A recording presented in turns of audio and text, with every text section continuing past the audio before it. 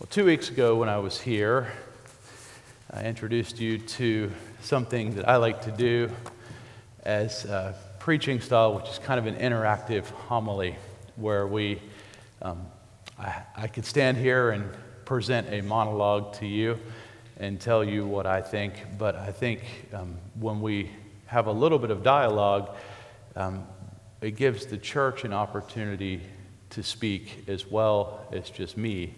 And I think the Holy Spirit uses that time to bring new insights for us. And so I'm going to try and do that again with you all today.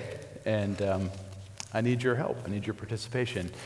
But today I want to talk specifically about this collect for purity. We're going to spend a couple weeks looking at the collect for purity, just different aspects of it. We're not going to move through it piece by piece. We're probably going to go through the whole thing a couple times over the next couple of weeks. But I want to give a brief introduction as to what a collect is and what this prayer is all about.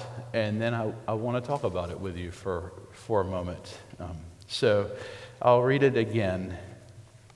Almighty God, to you all our hearts are open, all desires known, and from you no secrets are hid. Cleanse the thoughts of our hearts by the inspiration of your Holy Spirit, that we may perfectly love you and worthily magnify your holy name through Christ our Lord. Amen. So, this is a prayer that probably came out of somewhere around the 11th century. We don't know exactly who wrote this prayer, but we're pretty sure it's based on Psalm 51, which is David's great repentant lamentation psalm.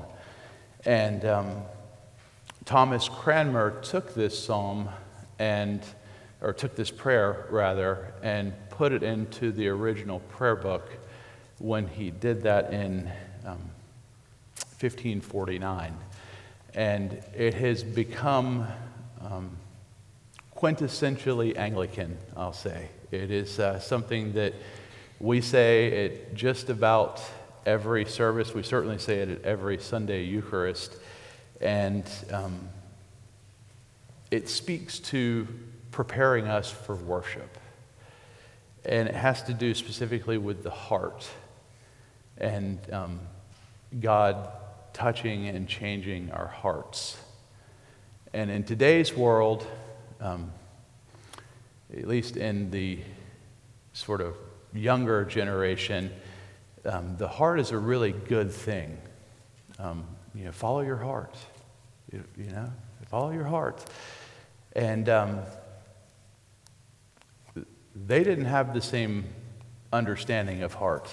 And maybe you don't either. But I'm learning as I continue to grow in grace and knowledge and love of the Lord that my heart will steer me wrong if I trust my heart. Generally speaking, my heart is in the right direction, but one of Cranmer's contemporaries, a fellow reformer, and a man named Philip Melanchthon, I'll spell it for you later if you want, but it's a lot of C's and TH's, but Philip Melanchthon is famous for saying, the heart desires, the will chooses, and the mind justifies. The heart desires, the will chooses, and the mind justifies. So if we're going to jump in on this, and the heart desires, the will chooses, and the mind justifies, where does it all start? Simple, underhanded question. Where does it all start? With the heart, right. And what happens when the heart desires?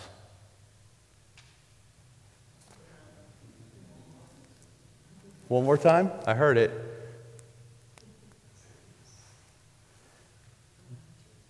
We choose, right?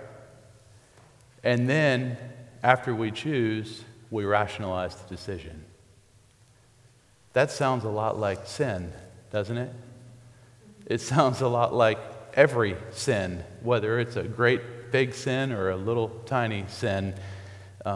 We want, I preached years ago, and it was north of here, and I guess the little bit of a southern accent I had really resonated with them, because I said, we want what we want when we want it. And they just loved that, because they thought it was so southern. We want what we want when we want it. But that's true. We all want what we want, and we want it when we want it. And part of maturity, part of spiritual maturity, is learning to say no to that immediate. And Lord knows we live in an age of immediacy, right? Can I get an amen? Yes? Okay. Heaven help you if you have to stand 3 people in line at the grocery store, right? I was checking out, or actually I was at the service desk at Home Depot yesterday, and the line was kind of an amorphous blob, and the woman stepped up to the counter and said, if you all come over here to the front, we'll take you in order. And some guy walked past the desk and said, I was standing over there, but nobody talked to me, so I came over here. And she just looked at me and said, why do you have to be that way?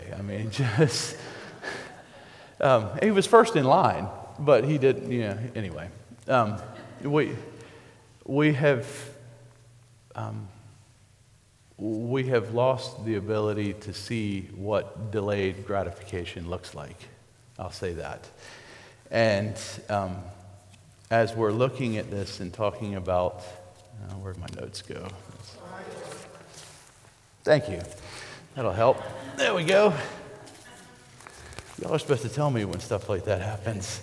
So, we're talking about the heart. We're talking about desire. We're talking about the cascade that follows. So we see something, we have an impulse, we follow it, and then that is an action in the will. That is something that we choose to do. We still have a choice.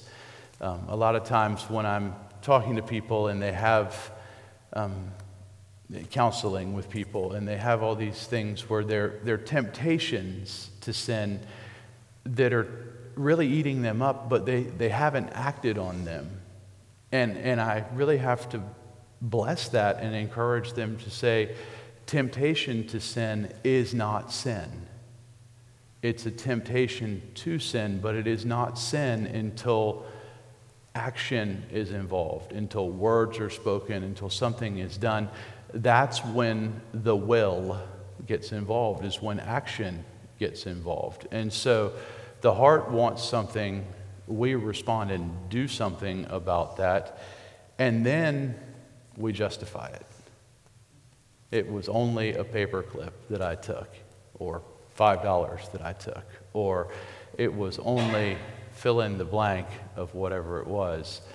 And we justify it, we justify it, we justify it.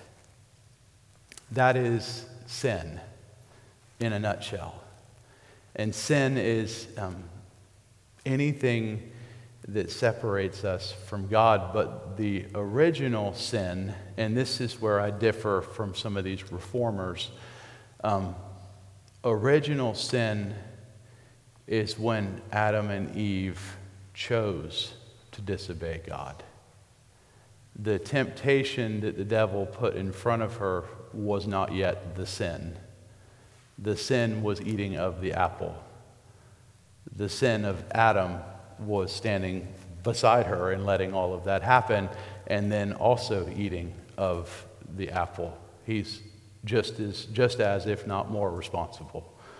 But when we look at that, the reformers have this idea of total depravity. There's nothing good in us.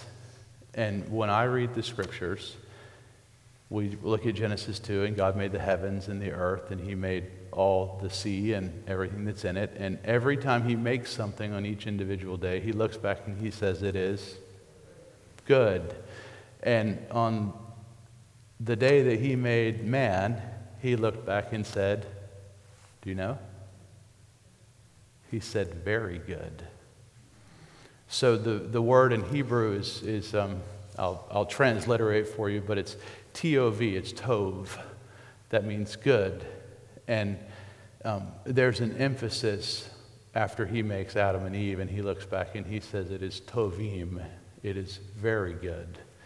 And so I don't believe that, as these reformers would say, that we are snow-covered dung. That's the Reformed thought, is that we're a bunch of dung and we're covered over by the white snow of God and of his righteousness and grace. I think God made us, and he made us good, but because we are also sons of Adam, we have sin in us, and that is what separates us. So the Catholic, small c, Catholic position on this would be that we are made in his image and we have fallen from his likeness. And so rather than saying we're a bunch of crap, that nothing good in us, we're made in his image and we've fallen from his likeness. And that really gets to the heart of what this collect is all about in preparing us for worship. It's about changing our desires.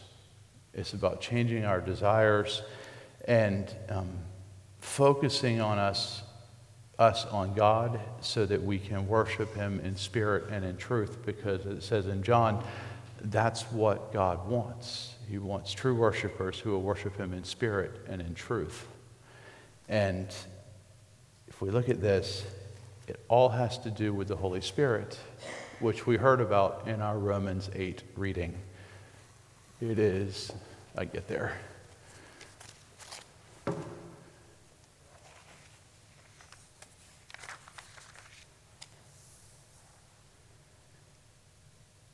If in fact the Spirit of God dwells in you,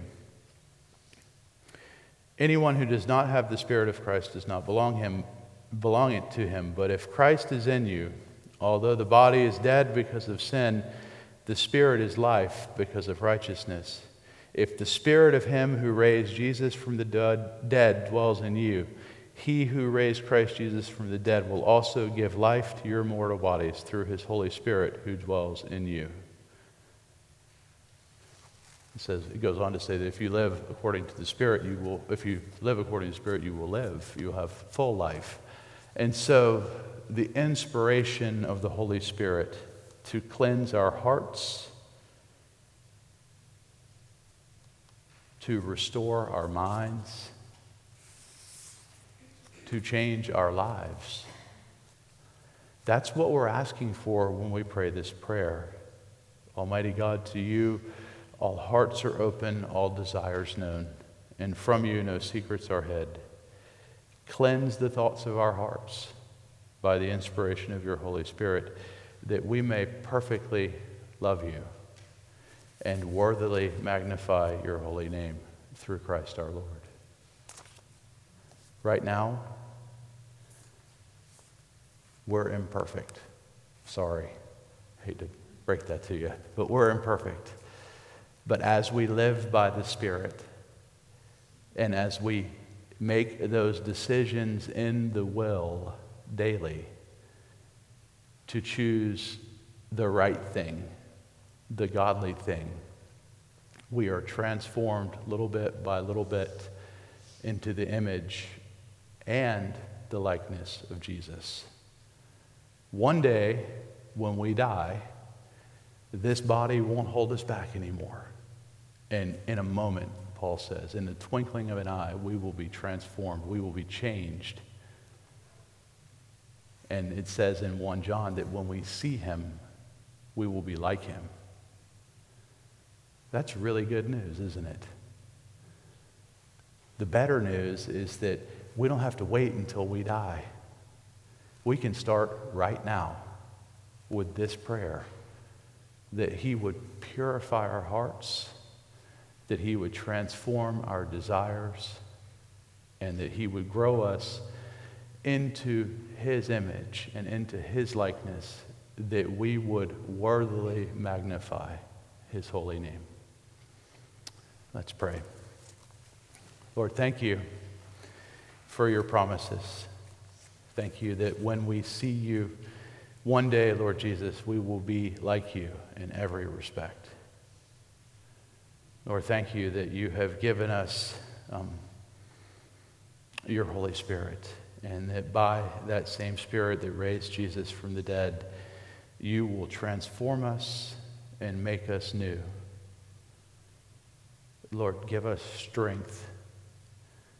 Give us resolve in our wills to be the men and women that you desire for us to be, and to make those small decisions daily to choose what you would have us to do, that we would be transformed and that you would be glorified. For we ask it in your name, Lord Jesus. Amen.